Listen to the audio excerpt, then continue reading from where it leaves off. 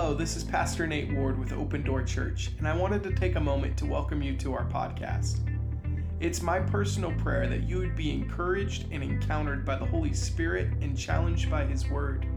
May the Lord bless you and stir faith as you listen to this week's message.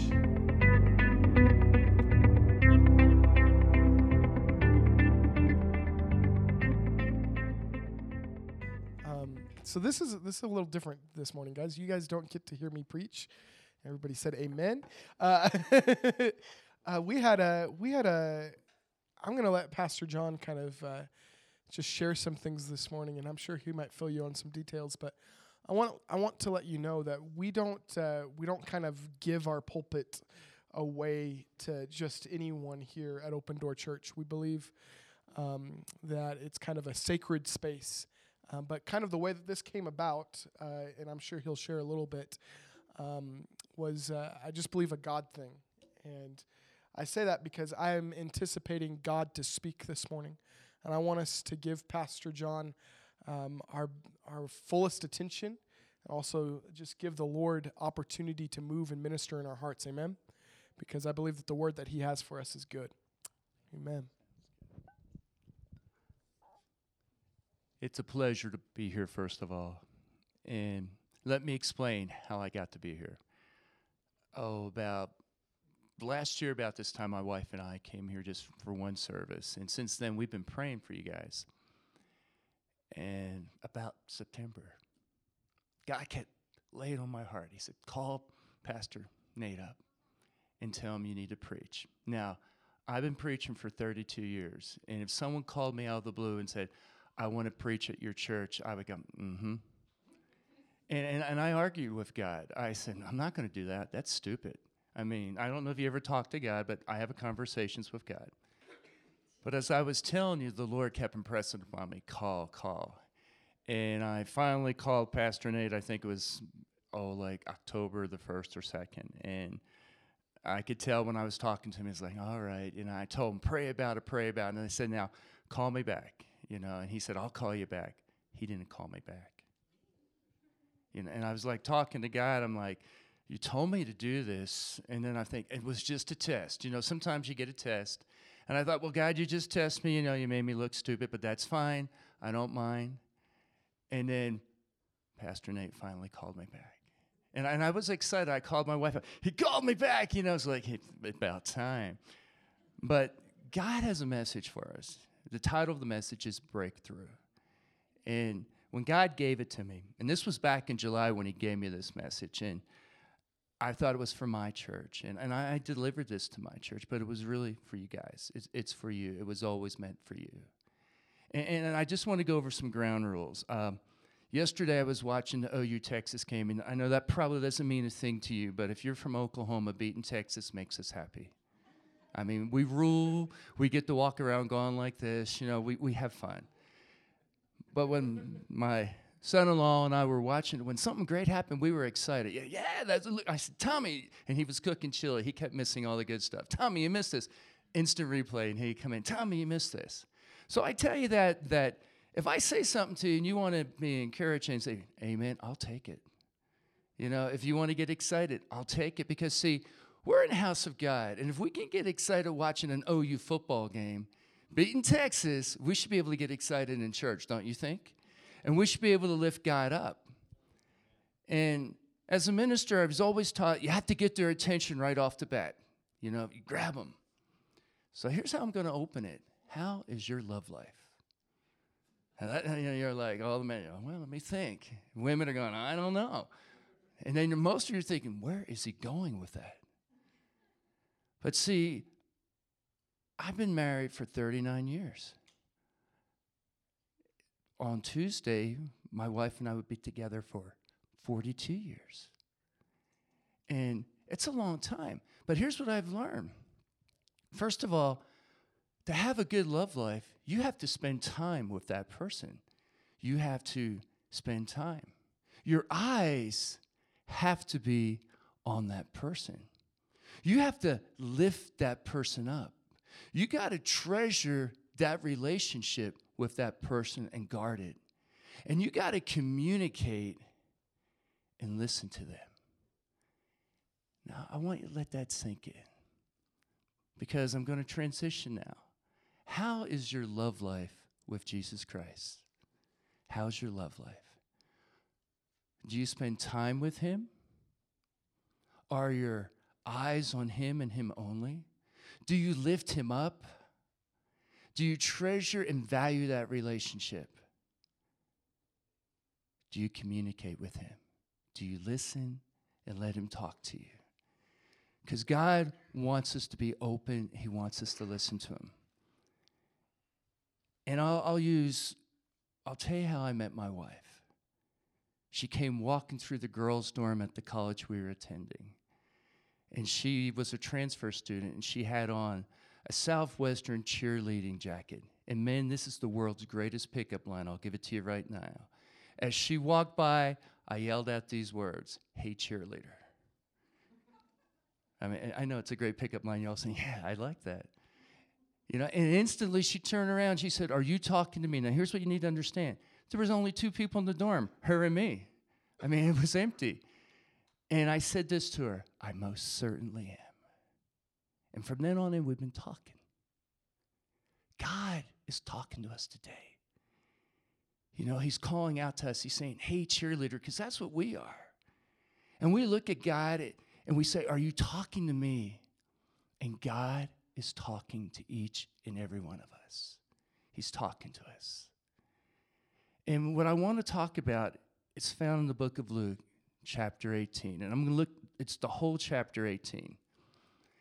And I'm going to be using the Passion Bible just because I like the way it's worded. I mean, you can use any version you want. It's the same message. It's just messing with the words a little bit. But it starts off. It says, one day, Jesus taught the apostles to keep praying and never stop or lose hope. Now, I want you to think about your prayer life. A lot of times when we pray like we're going to run a 100-yard dash. We start off really hard, and we get the 100 yards, and like we're winded, and we think it's over, and nothing happens. Prayer is a marathon. A marathon is like 26.2 miles, if I'm correct. And when you're praying or when you're running a marathon, there's a part where you run so many miles, 8, 9, 10 miles, depending on who you are, and you reach what they call a wall. And that's where your body starts saying, "Stop, I don't want to do it. I don't want to go anymore. Just stop, stop, stop." And everything in your body is telling you to stop. And you push through the wall. And when you do that, it's like you get this second wind and you keep running. Well, sometimes when we're praying, we come to that wall and there's obstacles, there's people, there's whatever it might be, and it's telling you, stop, stop, stop, stop. And what we have to do is we have to push through the wall. And that's what Jesus is telling us. He tells a story. It says, in a certain town, there was a thick-skinned, godless man who had no fear of others' opinion. So this is the judge. Now imagine going to a judge that's thick-skinned, doesn't care about your opinion, and doesn't care about God. And then it tells you that there was a poor widow who came to him. Now, I want you to think about this. She has 2 things going against her. One, she's poor. The other, she's a widow, which means she doesn't have a husband. And apparently, according to the way it was supposed to be back then, if your husband died, his brother was supposed to marry you and take care of you, and that didn't happen.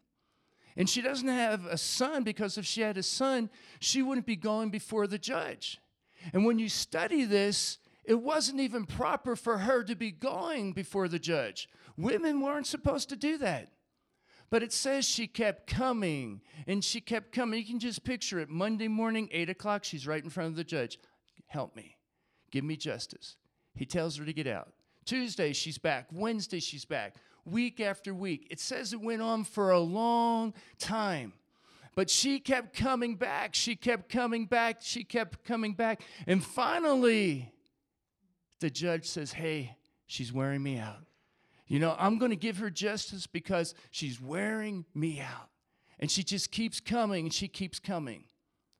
Now, all through Luke, Jesus goes back and forth. He presents how the world would do it, and then he tells you how his Father would do it.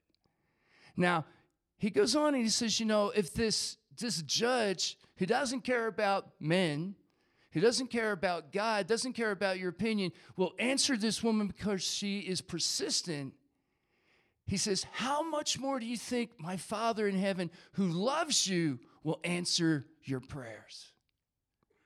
And he goes on, he says, each of you has been chosen. And if you're sitting in this room today and you know Jesus as your Lord and Savior, you have been chosen. And that means you can go before the Father and he wants to talk to you. He wants to communicate with you. He wants to answer your prayers. But the problem we have sometimes is we want the prayer answered our way. You ever pray to God and tell God exactly what to do? God, I want you to do this, this, this. And I always picture myself, if I was God, I would just look down there and say, you're not going to get it. We want it answered our way. And sometimes God delays, and he does that because he wants to build our character. When you're raising your children, you don't always give in to them because you want to build their character. You want them to earn it. You want them to appreciate it. And God wants to build our character. He wants to build our faith. He wants to build our hope. And I want you to think about that. We serve an incredible God, but he knows exactly what is best for each and every one of us. And he's telling us here, he says, I want you to be persistent. I want you to keep coming.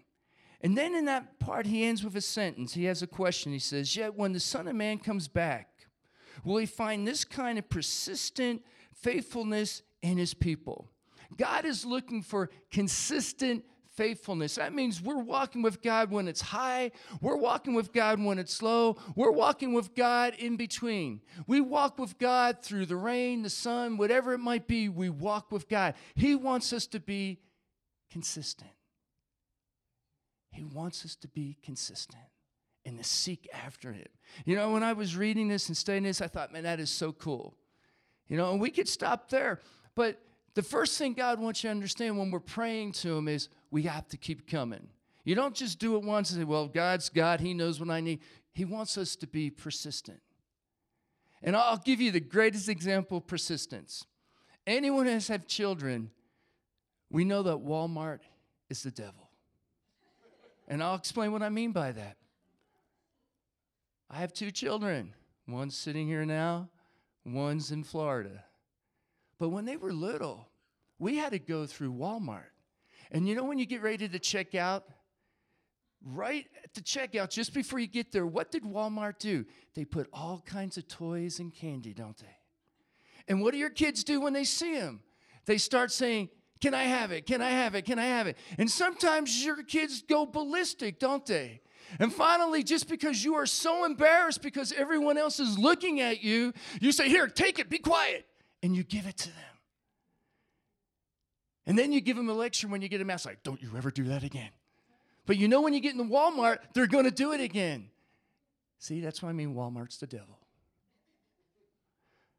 God wants us to come with a persistence where we come and we keep coming and we have that bulldog mentality where we're going to bite into it and we're not letting go. We're going to keep coming. That's what the Lord wants.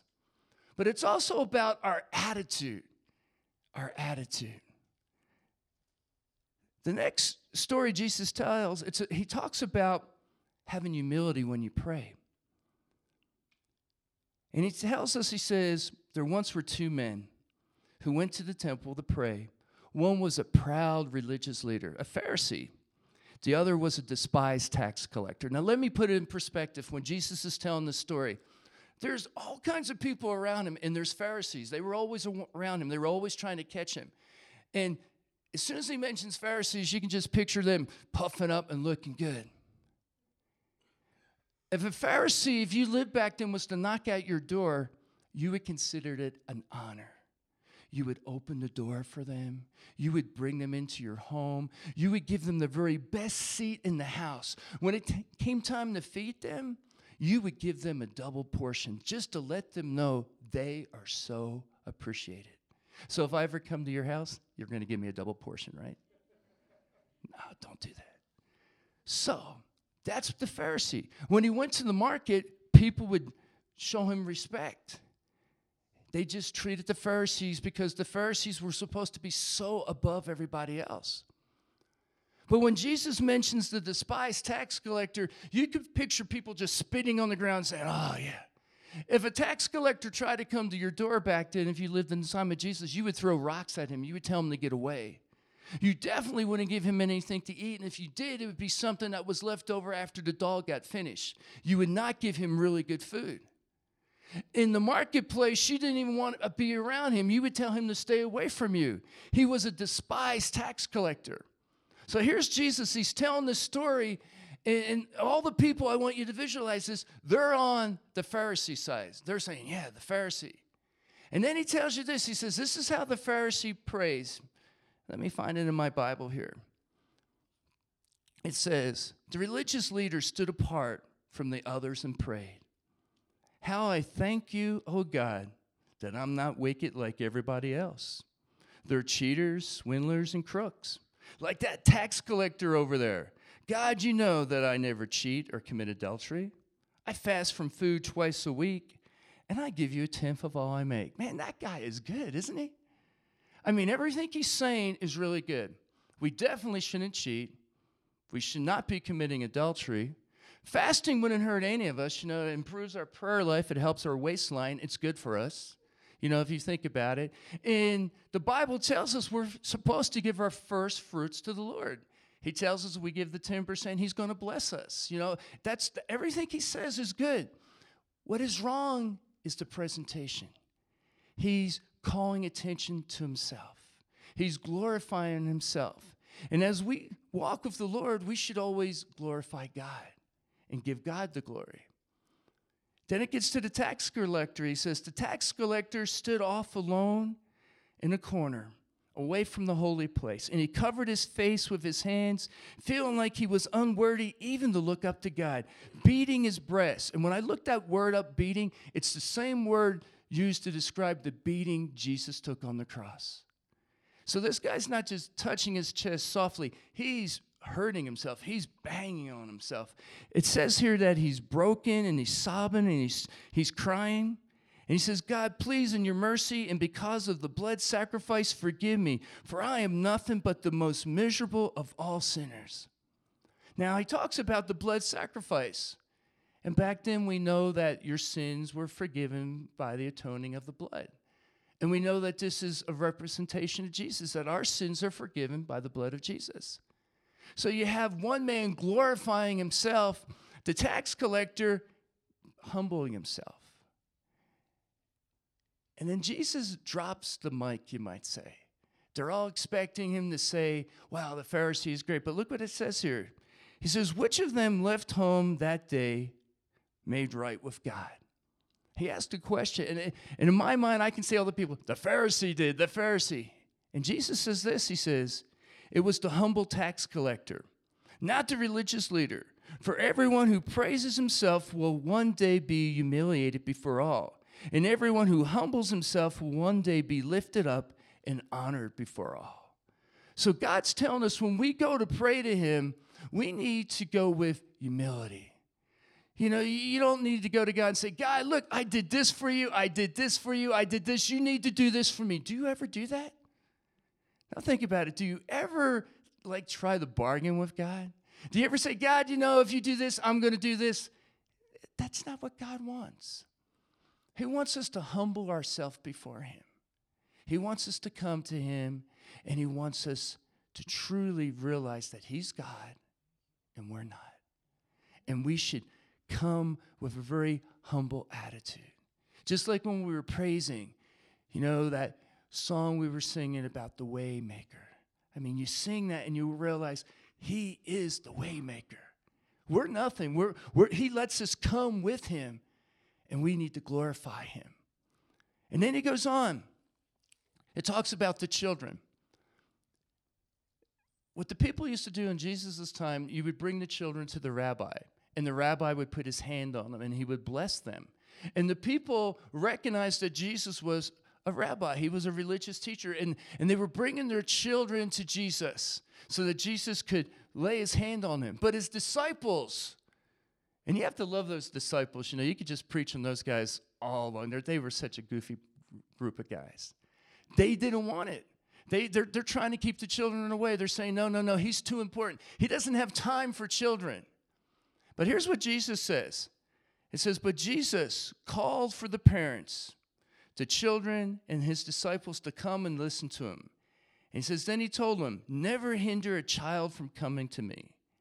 Let them all come, for God's kingdom realm belongs to them as much as it does to everybody else. Now, when I read that, here's what I understand. Children are important. They're not second, they're first. In God's eyes, we're all the same. And that's what Jesus is saying here. And then he goes on, he says, they demonstrate to you what faith is all about. Learn this well. Unless you receive the revelations of the kingdom realm the same way little children receive it, you will never be able to enter into it. And you hear this and you hear people say, well, you have to have faith like a child. Have you ever heard that? Faith like a child. It's not in the Bible. I looked it up and I told my wife, and my wife is like really smart. And she looked it up too. It's not in the Bible. God does not want us to have faith like a child. I want you to think about something. A child is easily deceived, aren't they? You can trick a child. You can mislead a child. God wants us not to have faith like a child. He wants our faith to mature. But he wants us to come to him like a child. When a child, I'll use my granddaughter. When she comes to her parents, she trusts her parents. She doesn't think her parents are going to mislead her. She trusts her parents to guide her and direct her, to love her. She enjoys their fellowship. She smiles when she sees them. She truly wants to be with her parents. And those of you who have children, you know that's true. Well, God wants us to come to him the same way. He wants us to come with that simple childlike faith where we're going to trust him, where we're just going to bask in our fellowship with him, where we're going to enjoy him. That's what he's telling us to do. And that's one of the things about prayer. When we come to God, we need to come like a child, where we're going to allow God to lead us and direct us and to guide us and to show us what to do. And we're going to follow him. Because a child, if you think about children, most of them are very humble, and they're very teachable. And they always ask this word, why? They wear you out with it. Why? And you tell them, why? God wants us to go to him and say, why? Ask, It's like when he asked me to call Pastor Nate, I'm there like, why? No. And God will impress it upon you. And God will get you to do what he wants. But it's a lot easier just to talk to him and communicate. Now, I want you to think about this. When you're praying, have you ever felt like sometimes your prayer life is being hindered? That like your prayers are going up here, but they're not making it all the way? There's things we do in our life that hinder our prayer life, that keeps it from being effective. And the next story, it starts in verse 16, I believe. It says, Jesus speaks to a wealthy young ruler. Some of your Bibles will say rich young ruler, young man. He had a lot of money. And it says he came to the teacher and he says, what must I do to be saved and receive eternal life? And that's a valid question. What must I do to be saved and to receive eternal life? And I love that. The part that you need to understand, it's what must I do? And in my mind, I picture him coming. He's very rich. He's probably dressed in the purple robes, which was a sign that you had a lot of money. And he comes up to the Lord, and he's confident in himself. And Jesus says, you already know what's right, what the commandments teach. Do not commit adultery. Do not murder. Do not steal. Do not lie. Respectfully honor your father and your mother. And the wealthy leader, it says, replies, these things I have been doing as long as I can remember. Some of your Bibles will say when I came of age, which would be 13 if you were a Jewish boy. So he's coming to the Lord and he's asking for a quest. He's basically saying, show me what giant I need to take. What dragon do I need to slay? What do I need to earn my right to heaven? That's how it's coming across. And Jesus in my Bible goes, and he says this, there's still one thing you're missing in your life. And he says, what is it? And he says this, you must go and sell everything you own and give all the proceedings to the poor so that you will have eternal treasures. It doesn't say eternal life, it says eternal treasures. And then come and follow me. Now, I want you to picture this guy. He's super rich. His money gets him the best places in the synagogue. When he goes to the market, people get out of his way. People treat him with respect because he has money. He's rich. And Jesus realizes this. What's keeping him from truly walking with the Lord is he's more dependent on his money than he's ever going to be dependent on God. And we all know we have to be dependent on Jesus. Not on your bank account, not on your good looks, not on your talents. You got to be dependent 100%, totally dependent on Jesus Christ. And that's what he tells them. And it says the rich young man in my Bible puts it this way. He says he was devastated, for he was extremely wealthy. Some of your Bibles say that he turns and he walks away. And everyone who's there is thinking this, who can get to heaven? Because in the Jewish society at that time, they thought the richer you were, the more God was blessing you. So the more money you had, you were up there. The less you had, if you were poor, if you were sick, you were despised. That's why you were that way, and God wasn't blessing you. So they were looking at this guy. This guy has everything, and if he's not going to get to heaven, who can get to heaven? And they're asking that question. And then Jesus says this. He says he saw his disappointment. And looking right at him, he said, it's next to impossible for those who have everything to enter into God's kingdom realm. So one of the things we have to do when we're praying is we have to empty ourselves of things we're holding on to. We have to truly let go of everything so that we can truly hold on to God, and then we're going to have everything. And it says this, it says, nothing could be harder. It can be compared to trying to stuff a rope through the eye of a needle. Now, I don't know about you, but if I take a needle and try to put a piece of thread through it, I have a hard time. You know, it's like it takes forever. Imagine trying to take a large piece of rope and put it through a little needle. And that's what it is like if we think we can earn our own way to heaven. I mean, that's what Jesus is telling us here. And Jesus goes on, he says this. He says, what appears humanly impossible is more than possible with God. For God can do what man cannot. Now, I tell you that because we need to have a total dependence on God. We know if we've been walking with the Lord, we're not saved by what we do. We're saved by the grace of God and what he did for us. And that's what Jesus was trying to tell us here. And when we're praying, we need to have that expectation, Lord, everything comes from you. You have blessed me so much, and I'm going to acknowledge that. I'm going to give you the glory. So I want you to think about things that hinder your life now. And I want you to look, if you're married, how many of you in here are married? Let me see, raise your hand. All right, how many have your spouse with you right now? Good, because now this is going to be good. You're going to like this, especially you men at the beginning. All you women are probably going to get mad at me. So men, you might have to form a shield, to protect me. Now, when I do this at my church, my wife will tell you, here's what the men do. As soon as I start mentioning something like this, all the men put their head down. It's like, he's going to get us in trouble.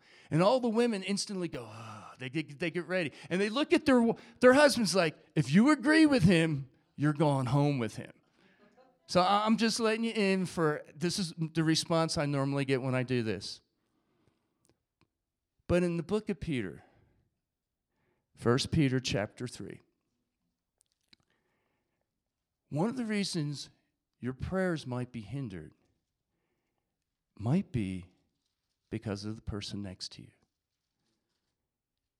And it has nothing to do with what they're doing and has everything to do with what you're doing. And it starts off in chapter 3. It says, now let me speak to the wives. Be devoted to your own husbands. And I just want to stop there. In Ephesians, there's a word called submit. And when you mention that word, a lot of women go, oh. But we can't get away from God's teaching. But when you look it up in the Greek, the word means eupotasso. And it's a beautiful word. Here's what it means. It means to get under and lift up. Get under and lift up. You women in here are supposed to get under your husband and lift him up. That's what submit means. Now, I want you to think, that's really beautiful the way that's described there. What happens is a lot of times now women want to get on top and push down. You know, and we know that's true. Not in here, I'm sure, but, you know, it's true. But God's telling us, women, that you have to get under your man and lift him up. And if you're doing that, your prayers are going to be going through. But if you're not doing that, you're putting up a wall, you're putting up a hindrance to keep your prayers from going. Now, I tell you that, and all the men are saying, yeah, man, preach it. I like this, right, men? Come on, don't die on me, please don't. See, all the men in my church do it. They always put their head down. But let's look at the men.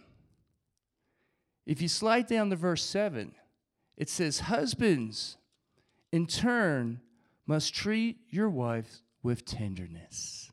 See, God balances out everything perfectly. The problem is men and women, we have a tendency to mess up God's word. But God has a balance. And it says, you're supposed to treat your wife with tenderness. Now, all the women should be smiling on that part, yes. And it goes on, it says this. It says, as partners who deserve to be honored. So men, you're supposed to treat your wife with tenderness. You're supposed to honor her. You know, in Ephesians, when you read about it, it tells you that you're literally supposed to die for her. And if a man is willing to die for his wife, then there's no problem she should have getting under him and lifting him up. I mean, there's a beautiful balance there. And that's what God wants. And then it tells us this. It says, for they are co-heirs with you of the divine grace of life. Co-heirs. I love that, the way that's put. You know, we're co-heirs. We're all equal in God's eyes. God doesn't look at me and say, well, John, you're a minister. You're special. And your wife, well, my wife's a minister too, so she's just as special. In God's eyes, we're all the same. We're co-heirs. But I love this last part. It says so that nothing will hinder your prayers. I mean, God actually wrote that in there for us. And it's about the men mostly, because we sometimes have a hard time. We're supposed to be tender and loving and kind and honoring our wives. And if you think, if we did that to our wives, they would love it. And they wouldn't have a problem doing the other part where they get under and lift you up. A beautiful balance. And it tells us if we're doing that, our prayer lives are going to work. And I'll let you know how this works. If I get angry with my wife and we have a disagreement, and I go up to the church and say, well, I'm going to work on my sermon now, nothing happens. I mean, it's like, why do they even drive to the church? Nothing happens. And here's what happens. God will talk to me and say, you know what you need to do. And, you know, and sometimes us men, we're stubborn, like, well, no, I don't. And then, well, I'm not talking to you until you're talking to her. See, there's a balance. And I'll call my wife up and I'll say, I'm sorry, I'm stupid, forgive me. You know, and she always forgives me because she's a good woman. But as soon as I do that, God, starts flowing again. And our relationship is restored. And, I know if I get angry and I leave, my wife's probably just, he's going to have to call. He's going to have to come back. I got this, man. He thinks he won. No, I got it. See, God wants us to be in perfect balance with him. And we have to have a goal. I don't know about you. My goal is to be more like Jesus every day. I mean, I want to reflect Jesus. I want to feel how Jesus would feel, act how Jesus would act. We all have to have a goal. And the Bible tells us that. And if our prayers aren't working, it might be how we're treating others, because that's what it covers next. Starting in verse 5, I think it is. It says, now this is the goal, to live in harmony with one another and demonstrate affectionate love, sympathy, and kindness towards other believers. Let humility describe who you are as you dearly love one another. Never retaliate when someone treats you wrongly. How do you handle that when you're treated wrongly? It says, nor insult those who insult you, but instead respond by speaking a blessing over them, because a blessing is what God promises to give you. Now imagine this, the next time somebody insults you and calls you a name, you look and say, well, I'm going to bless you. I mean, you're on a completely different level. But it's a level God wants you to be on. But most of the time, when people get mad at us, we respond the same way. I'll give you a beautiful example. Most of us have experienced this. You're driving down, some crazy guy goes by you, and he salutes you with a certain finger. Has that ever happened to you? Now, here's my response. My wife will tell you. I always do this. Blow him a kiss. Now, what I found out, that seems to frustrate the guy more than shooting the finger. You know, and I'm thinking, I'm acting like Jesus. Yes, I'm blessing you, brother. You know, it's so cool.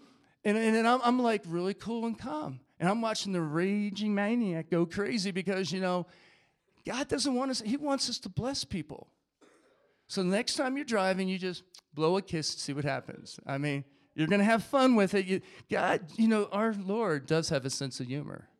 I mean, look at us, the way he made us. He has a sense of humor. You know, and we might as well enjoy it and act the way God wants us to act. Now, here's what it says. He wants to bless us. Now, I'll give you a great example. I took my praise and worship team. We went to the Gateway Ministers Conference at the beginning of October. And it's like 2 days of boot camp. You're with God, you hear the word, you're singing, you're praising. It's nonstop from like 9 o'clock in the morning to 9 o'clock at night. And on the first Monday we were there, we were all going through all this praise and worship, and you just feel God's presence. You're walking around like, I could walk on water. And it got over, and I got my team together. There was 8 of us all together, and I said, let's go to Andy's. Now, I don't know if you know what Andy's is, but Andy's is an ice cream. And it comes out in these thick slabs, and it's just delicious. It melts in your mouth, and it's addictive. You get some, and you want more. And I told him, I said, let's go to Andy's. So we all went to Andy's. And we pulled up, and here's this Andy's ice cream parlor. They had 4 employees. They had a drive-through. The people inside were actually running from station to station. That's how busy they were. And they were bickering with each other because they were just frustrated because they were so overworked. And we came through, and we were all together at one point, but a couple of our members were slow picking out what they wanted. And another van, a church van, pulled up.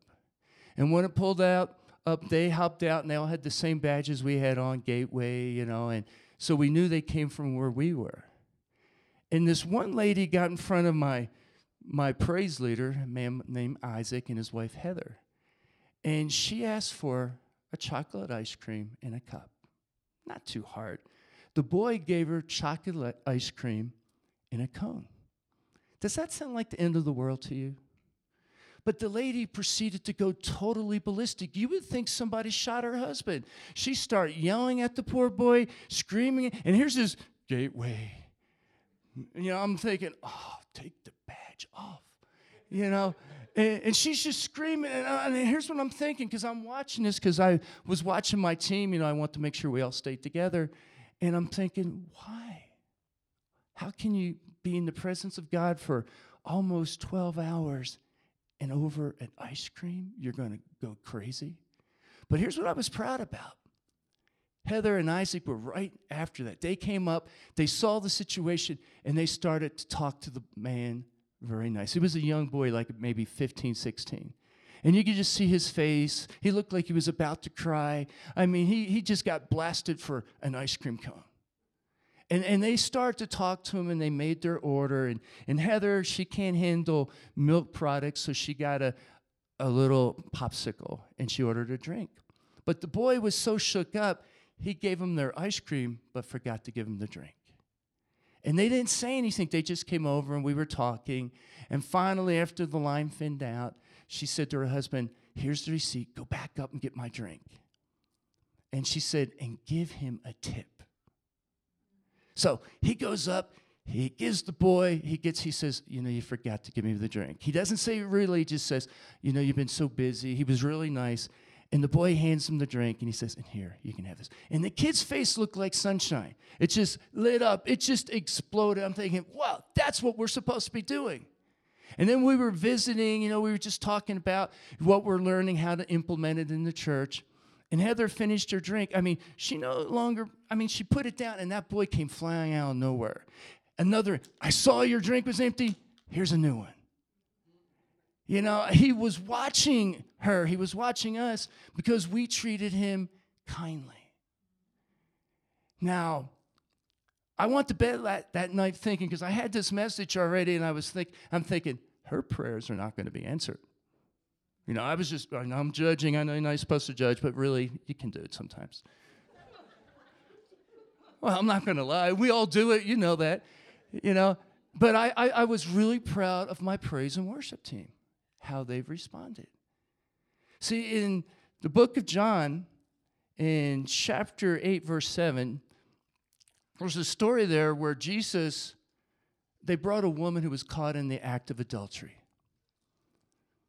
And Jesus was kneeling down in chapter 8, verse 7, and they kept saying, what are you going to do? What are you going to do? What are you going to do? And Jesus, he stood up, and he says this, he says, let he who is without sin throw the first stone.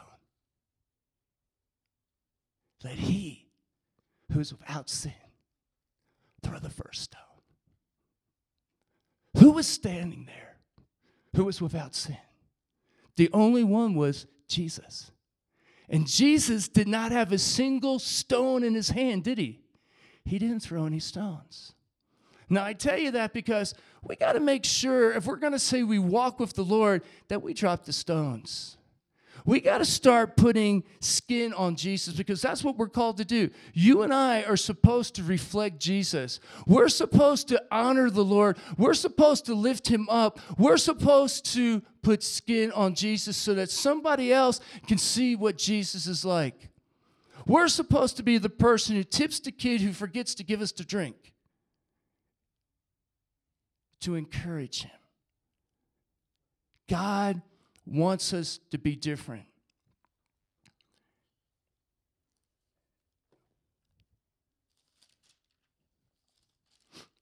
And if you go back to Luke, chapter 18, there's a part there I didn't understand why Jesus put it in. It starts at verse 31. And I was praying when I was reading this. I was saying, God, everything in here is about prayer, and all of a sudden now you stick this part in about the resurrection. What's that about? Why did you stick it in there? And it says this when you read it, it says, Jesus took the 12 aside in private and told them, we're going to go to Jerusalem so that everything prophesies about the Son of Man will be fulfilled. They will betray him and hand him over to the people, and they will mock him, insult him, spit in his face. And after they have abused him and flogged the Son of Man, they will kill him. But in 3 days, he will rise again.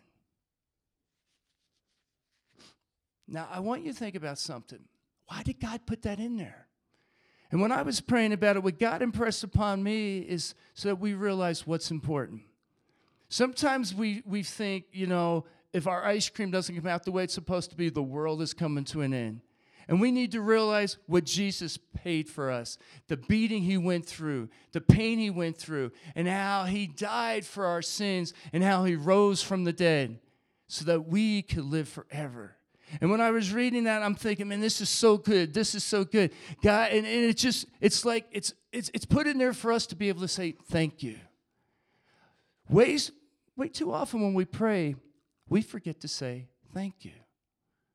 We should always start off with praising God, thanking him for just allowing us to talk to him. Thank you. Thank you. So I was reading this, and then it ends with a part that it's cool. Have you ever screamed? Have you ever screamed? Like, I was watching the OU game. I like OU. What can I say? I don't get to watch very many games, and I can't watch pro football because as a minister, Sunday's our work day. And all the games are on Sunday. And Monday, I'm always busy, and I never even think about Thursday, so I have one team to root for, OU. And when they do something great, I get excited. It's like, wow. It's like I was talking to Tom. I said, they had 9 sacks. They sacked the Texas quarterback 9 times. It was so cool, man. They were picking him up and slamming him down. I got excited. Like, yeah, do it again. Pick that guy up. It was good. Because if you know anything about OU, for like a long time, they had a great offense, but they forgot about defense. Now they actually have both. They might end up being the national champion. Who knows? It'd be great. But it was exciting watching them do something great. And you start screaming, do we ever scream out to God? Do we ever get excited for God? Sometimes we come to church, we think, well, we're in church. I'm going to raise my hand. I'm going after it, man. Look, I'm moving a finger, man. Now we, we're subconscious. But if I took you to a football game and somebody made a great play, you'd be like, yeah, you'd be screaming and yelling and patting each other. We need that same excitement when we come to church. We need to go after it. Because sometimes if you don't scream, you're going to miss your opportunity. Your opportunity. If you don't scream, you're going to miss your opportunity. I want to end where Jesus heals a blind beggar. And it says, as Jesus and his followers arrived at Jericho, there was a blind beggar sitting on the roadside. When he heard the crowd approaching, he asked, what's all this commotion about? Now, here's what I want you to picture. He wasn't the only beggar there. I mean, beggars showed up wherever there were people. So there's probably more than one beggar. They're all sitting there. But he's the one who's going to grab his opportunity. And he says, what's going on? Because he can't see. He can only hear, but he can hear all this noise coming. And he knows something is happening. And he says, what's going on? What's going on? What's going on? And it says in my Bible, it says, it's Jesus. See, everything about us should begin with Jesus and end with Jesus. And they tell him, it says, it's Jesus. Jesus the Nazarene is passing by. Now, here's what he does. This is his opportunity. He's sitting there. And I don't believe he's sitting anymore. I believe he's now stood up. And he starts screaming out, Jesus, Jesus, Son of David, have mercy on me. And he's crying out to him. And here's how the people respond. They tell him to shut up. Have you ever been praying and you feel something trying to get you to be quiet? To shut up. God can't do this. God's not listening. What you need to do when you hear that, you need to scream louder.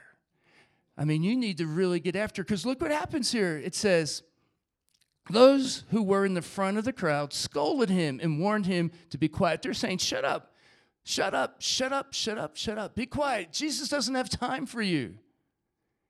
But we already know Jesus has time for all of us.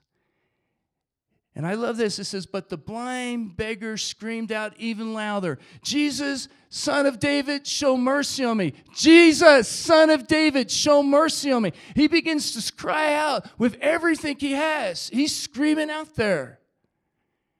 And it says, suddenly Jesus stops. And he says, bring that man. Now, I want you to picture this. There's probably a whole bunch of beggars there. But there's only one crying out. There's only one screaming. Jesus doesn't say, bring all of them to me. He says, bring that man. The one who's screaming. The one who's crying out for me. The one who's acknowledging that I can take care of his problem. He cries out. And it says this. He comes to Jesus. And Jesus says, what do you want me to do? And his answer is, Lord, I want to see. I want to see. I want to see. And I love what Jesus says. Jesus says, now you will see. Receive your sight this moment. For your faith in me has given you sight and new life. Now, what gave him his sight? his faith in Jesus. And it gave him new life. Because once he could see, he could get employment, he could work, he could do all kinds of things which he couldn't do when he was blind. God opened a door for him. And here's how he responds. He says, instantly he could see again. His eyes popped open, and he saw Jesus, and he shouted loud praises. What do we do when a healing takes place? Do we go, oh, thank you, God. It was good. Thank you so much, man. I appreciate it. You know, I ask you this question. Do we get excited when God works a miracle as we do when some football team scores a touchdown? You know, do we paint our face and put Jesus on it? Do we find like a really big fat guy and take his shirt off and put Jesus across his chest? Because you have seen people do that. You know, I mean, you're up where you watch the Denver team. I mean, I've seen pictures of what those guys look like. It can be 30 degrees below zero, and there's always some overstuffed guy written his name, you know, Denver Broncos. He'll have it on there, and he'll be out there screaming and yelling. It's 30 degrees below zero. And he's having fun. Now imagine if your pastor next week comes with his shirt off, Jesus written on his chest. You're all going to go, we're leaving. You know, we have a completely different mindset, don't we? But God is saying, I want you to be excited for me. I want you to scream. I want you to get after it. Because it's contagious. You know, when you start screaming, you ever like get excited and go to high five the guy next to you and he's not paying attention, so you get like nothing? See, God wants you to be excited and the person next to you excited. So when you go like this, there's actually someone there, you know, like, yeah, high five myself.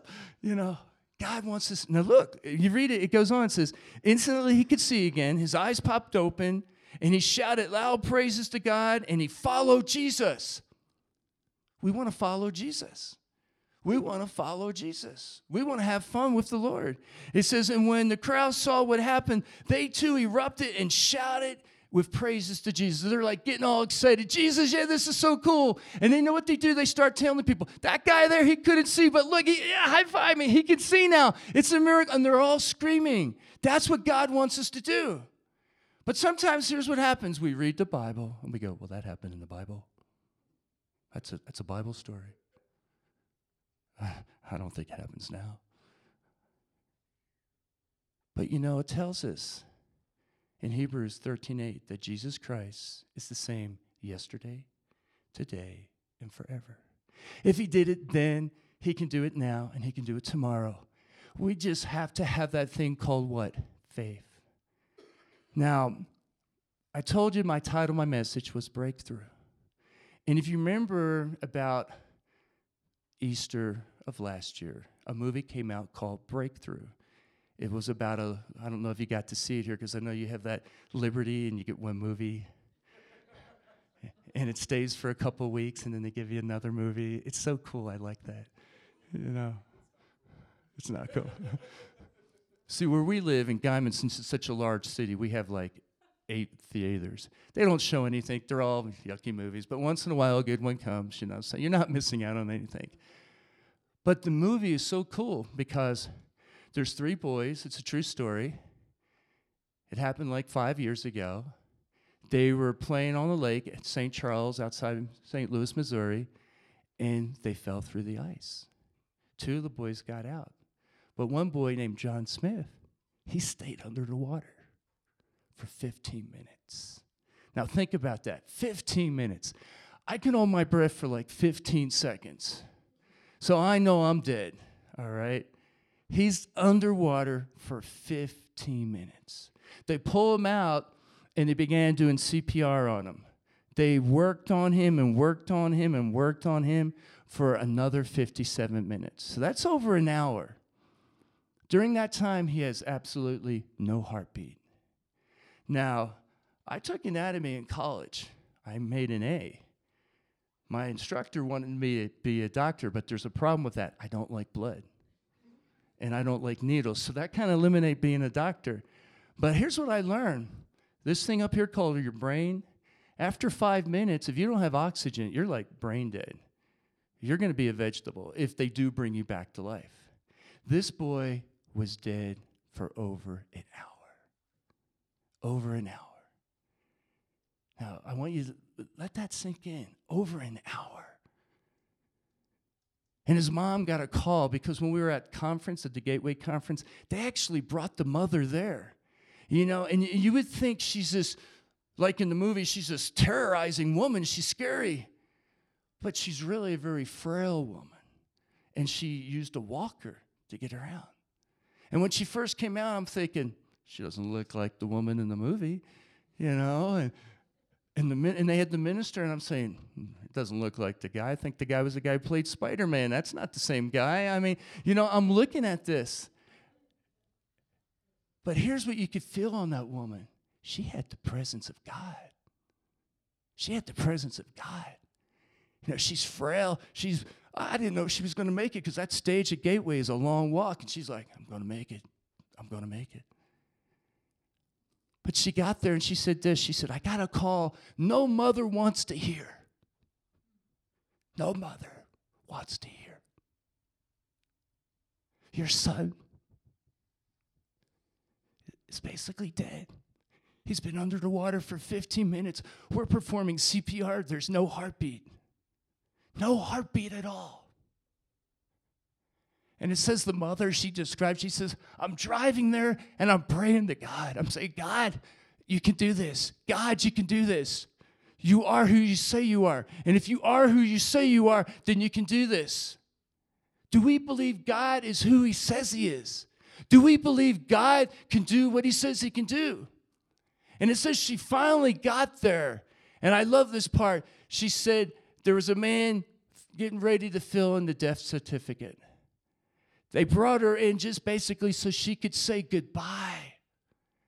And she's looking, and there was a nurse, and she says, and the doctor, and they both looked at her, and they said, there's no heartbeat. And she said, you can see all these machines, and they're just blank, flatline. And she said the only thing she could reach was his feet. Was his feet. And she said she put her hands on his feet. And she said this prayer. She said, Holy Spirit, you raised Jesus from the dead. Raise my son. Raise my son. And she said, and she didn't pray it softly. When you read it, when you look it up, it says, mother prays loudly, son comes back to life. It said when she prayed, she was in the emergency room. Everyone in that whole section, not just in the little room where her son was, but throughout that wing could hear her pray because she was screaming out to the Lord. She screamed because she was taking advantage of her opportunity. She wasn't going to let her son die. Now, you explain to me how you can be dead for an hour, no heartbeat, and here's what happened. According to the mother and the son, 16 days later, when she prays, he came back to life. And she said when she prayed that the nurse that was standing there and the doctor that was standing there basically got pushed back. And she describes it this way. She said, God let them have their turn at my boy for over an hour. And then God pushed them back basically and says, watch what I can do. And as she prayed, and she said she only prayed for about a minute, Lord, heal him. Holy Spirit, bring back my son. He came back to life. And the doctor also told her, he said, well, he's back, but, you know, he's not going to be back.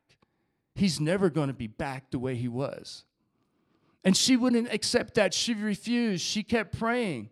And it says that in 16 days, he left that medical facility. Totally healed.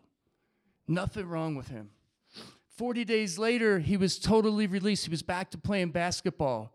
The only thing wrong with him was his wrist. He had to work on that for a little bit. That was it. Now, I tell you that because that mother screamed. That mother took advantage of her opportunity. And that's why I'm here today, because God wants to give you a breakthrough. If you're sitting there and there's something that's hindering you, something that you're being tormented by, God's today saying, no. You come to me. You come to me in faith, and you believe, and you cry out. You scream to me, and I will give you the healing, because it's not us. It's our faith in the Lord Jesus Christ.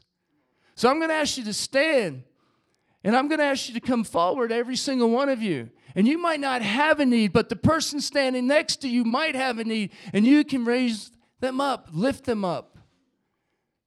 But I want you to think about that song we sung, the Waymaker. Jesus Christ is the Waymaker.